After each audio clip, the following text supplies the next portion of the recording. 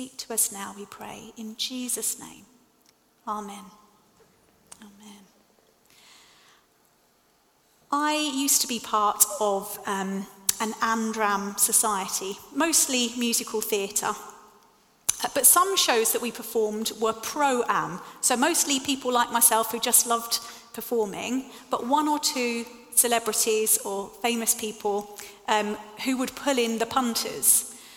So everybody in the cast and crew knew who the stars were. They were stars on the stage above and in the dressing rooms below. And that made a difference. They got the leading roles, they got the number one dressing room, they got their words held up on props secretly so they didn't have to learn some of their words. They got paid and we didn't. They were actually really lovely and lots of fun to work with. But it made a difference that they were the stars and we weren't. In our reading today, Rahab declares, "The Lord your God is God in heaven above and on the earth below." So what I'd like us to consider this evening is, what difference does it make to us that God is God in heaven above and on earth below, especially when there's a need of help or of rescue? And we're going to cover 3 points. Firstly, that Rahab knew where to turn for help. Secondly, that God allowed Rahab to be the help. And thirdly, God allowed Rahab to bring forth help. But before we dive into that, I'd like to say just a few words about prostitution more generally in the Bible.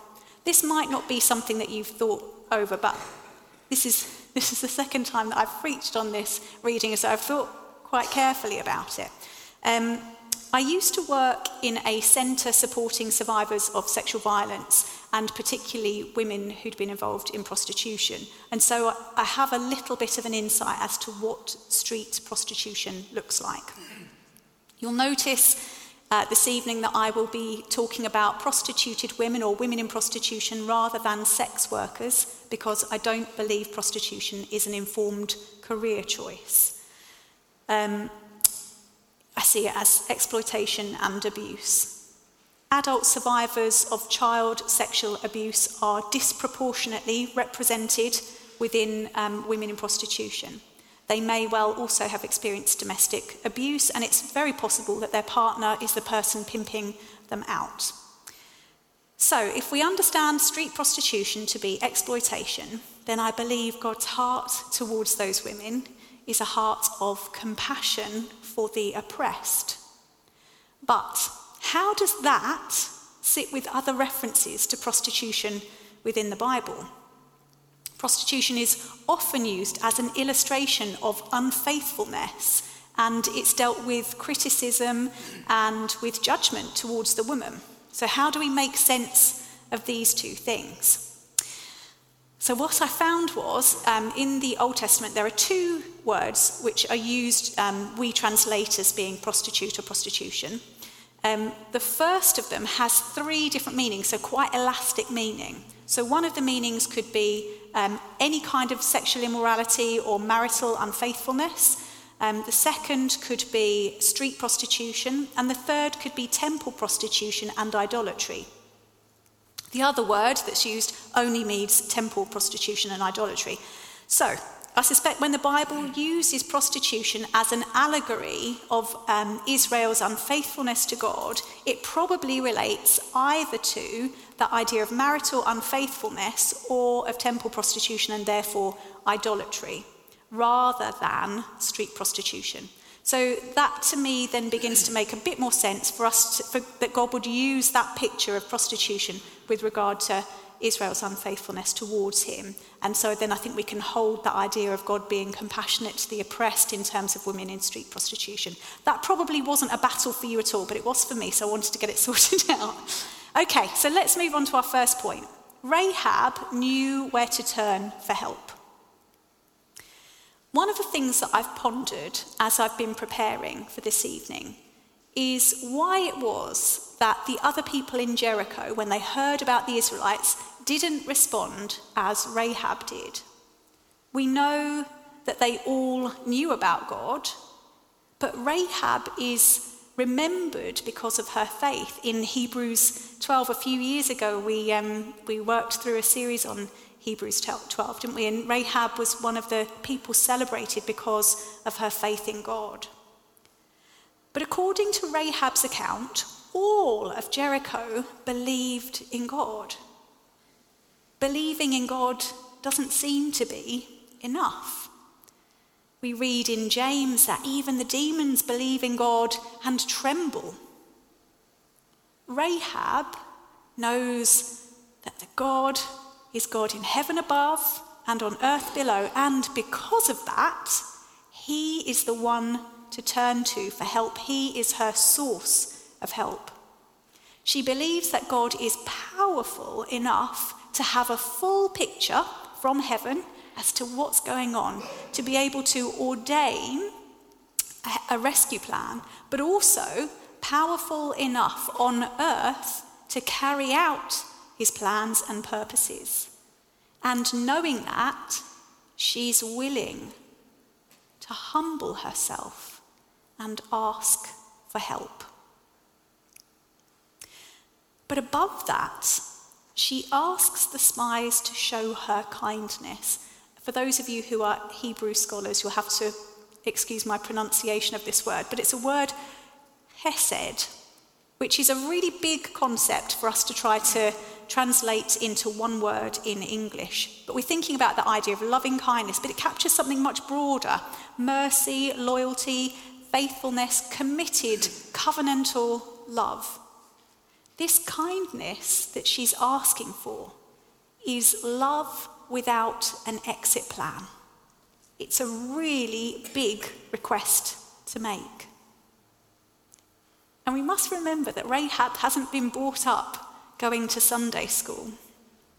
Her knowledge of God is actually pretty limited, and yet she knows enough to know that she can appeal to God for mercy, for loving kindness.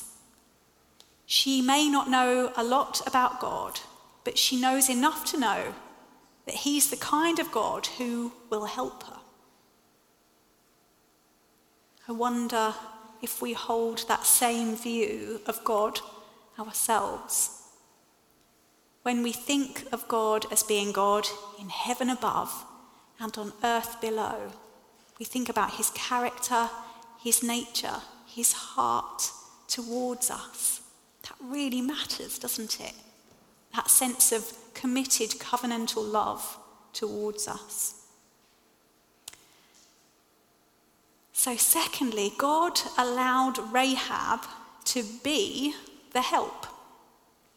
I wonder how many of you remember the film Pretty Woman? Remember it? A few nods, a few. Yeah, okay. So in this film, Julia Roberts plays a woman in prostitution, and she meets a very rich man, Richard Gere. Now let me tell you, Pretty Woman is worlds away from the reality, the distress, the trauma, the despair of street prostitution. But that's what they're saying they're depicting. The film ends with Richard Gere climbing up a tower, well, a fire escape, and rescuing Julia Roberts. What we see actually is the marginalised being rescued by the exploiter, the buyer of sex. And he says to her, once he's climbed up, he says, "So what does the prince do?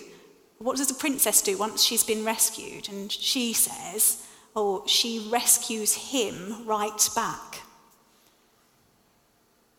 It might surprise us to see that when God writes his story about a woman in prostitution, he does something a bit different. If we go right back to the beginning and we think about when God created woman, God describes her as being a corresponding or a fitting help to Adam. And that word help, Ezer or Ezer, is only used either in that creation story to describe woman but then it's used to describe a military force or to describe God himself. So this idea of Ezer or Ezer is a powerful help.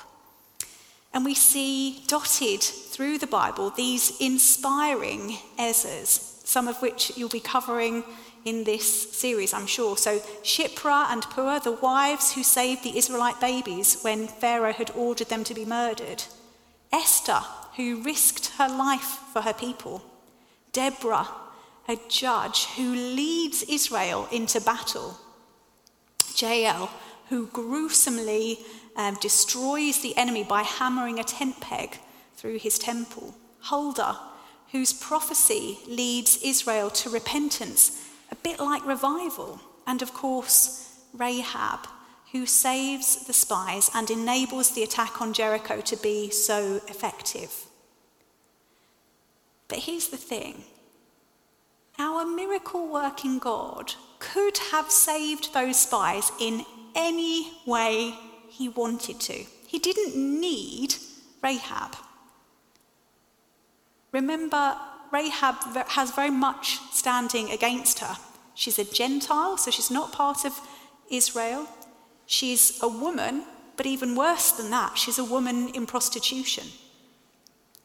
But God, in his convention-busting way, casts Rahab as the rescuer. The marginalised is the one doing the rescuing, and it is only after she's done her part that the others get to rescue her right back. One of the phrases you might have heard recently when we've been thinking about women in football is that idea of having to see it to be it, the idea that it's been hard for girls growing up to see themselves as being professional football players because when they watch football on TV, they're seeing men playing football. Now, hopefully, girls will be able to see that it's a possibility. Playing football professionally is a possibility for girls just as much as it is for boys. I think God places stories like Rahab's in the canon of Scripture to really pin stuff down for us. We will be tempted to trust in our own performance. We will qualify or disqualify ourselves, and possibly others too, based on what we have done or not done. People struggled with the idea of Rahab, a prostituted woman, as a biblical hero. And actually, quite early on in church history, Josephus, a first century historian, tried to say, she's not a woman in prostitution, she's an innkeeper. But most scholars would say that really doesn't hold water. God could have chosen anyone to help the spies. He chose Rahab very deliberately. We see by the language used that she definitely has a sexual history which is far from ideal for a biblical hero.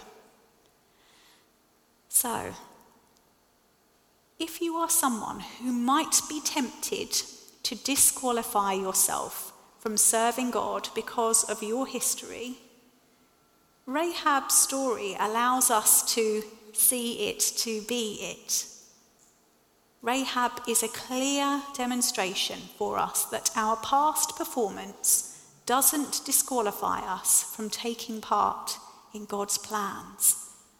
Neither does a lack of personal power. Because it's about God, isn't it? It's God's character, God's performance, God's power that makes the difference. In the discernment process, when people are considering whether God might be calling them to ordained ministry, one of the things that they'll say regularly is, God does not call the equipped, he equips the called. And that's really important because it's not about us, it's about him. God, in his grace and mercy, allows us to be the help. But we can only do that because of him, because he is God in heaven above and on earth below. Lastly then, God allowed Rahab to bring forth help. This is such a beautiful story. God brings Rahab into his family then and there. If you have a look at Joshua chapter 6, verse 25, it says, "And she lives among the Israelites to this day." So she didn't just help them once and then disappeared. She was integrated within their community. Here we see the outworking of that plea for hesed, for covenantal love. God commits to Rahab long-term through his people. If ever you felt like an outsider, I imagine you know something of the power of being brought within. That healing power of being included. In my 20s, at church, there was a group of slightly younger young women, and they were all very fun-loving, attractive, trendy girls. And I was very serious and not very trendy. I knew lots of positive things about myself, but one thing that I was acutely aware of was I was not one of the trendy girls at church. Now, I remember ministering on one of our women's encounter weekends away, and I sat with this group one evening, and they were all wearing what at the time was a real craze, toe socks, you know, the socks where each toe has an individual separate covering. It's really quite something. Anyway, that was the latest craze at that point, and they were all sporting their toe socks. And I said, I was talking to a friend the other day, and I was saying, all the trendy girls at church wear toe socks. And one of the group, very kindly, but not very honestly, said, oh, come on, you're trendy. And we all laughed awkwardly. But when we gathered together for the following session, the girls came over to me with a gift. They'd brought me some toe socks. Such a small thing, but it communicated so much. We don't have to be the same. Our character, our calling, our giftings, our personalities, our struggles, our history, that they will all be different. But there's something greater that connects us. We don't have to be on the outside looking in. God wants to bring us within his family, within his plans and purposes. But even more than God bringing Rahab within at that point, God allowed her to be part of his cosmic rescue plan. She's part of the lineage of Jesus. She's listed in Matthew's genealogy of Jesus. She has a son called Boaz, who you'll come across, or perhaps you've already come across at the point that you cover Ruth. Boaz and Ruth are great-grandparents of King David. One of my guilty pleasures is a daytime TV program called Murder, Mystery and My Family. I love it. And they get descendants of someone who was convicted of murder a long time ago, and often they face the death sentence because of what they were accused of. And they have two lawyers who look into each of those cases to see whether there was a miscarriage of justice. But often the families will describe such shame, even generations on, that nobody talks about this thing because it's so awful. Everyone's so embarrassed about having something like that within their family. God is not ashamed to call Rahab his own, even to the point of weaving her into his family tree. She's a woman with a history, and God writes her into his own history, unashamed.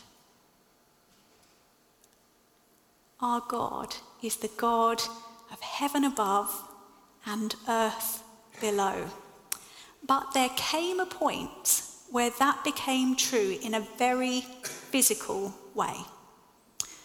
That genealogy points towards that pivotal moment when Jesus, the second person of the Trinity, came to earth, walked upon the earth, and then was lifted up from the earth upon the cross, shaking the earth as he gave up his spirit. He was buried, he was raised from death to life, and was taken up from the earth back into heaven. And all of that in order that he might be our great and powerful help, our great and powerful rescue. He came to set us free from the oppression of sin and bring us newness of life, a fresh start, so that we can be brought within, adopted into his family. This is the great and powerful help that we all need. Not just the Rahabs of this world, but every single one of us. No matter how sorted we think our life might be, we are all in desperate need of this help. We all need this liberation. We all need to be brought within. In my privileged, educated, middle class, developed world kind of life, I need Jesus every bit as much as Rahab does. But the beautiful thing is, I can rejoice alongside Rahab in the wonderful truth that this helpful and rescuing God, my God, is God in heaven above and on earth below. Let's pray.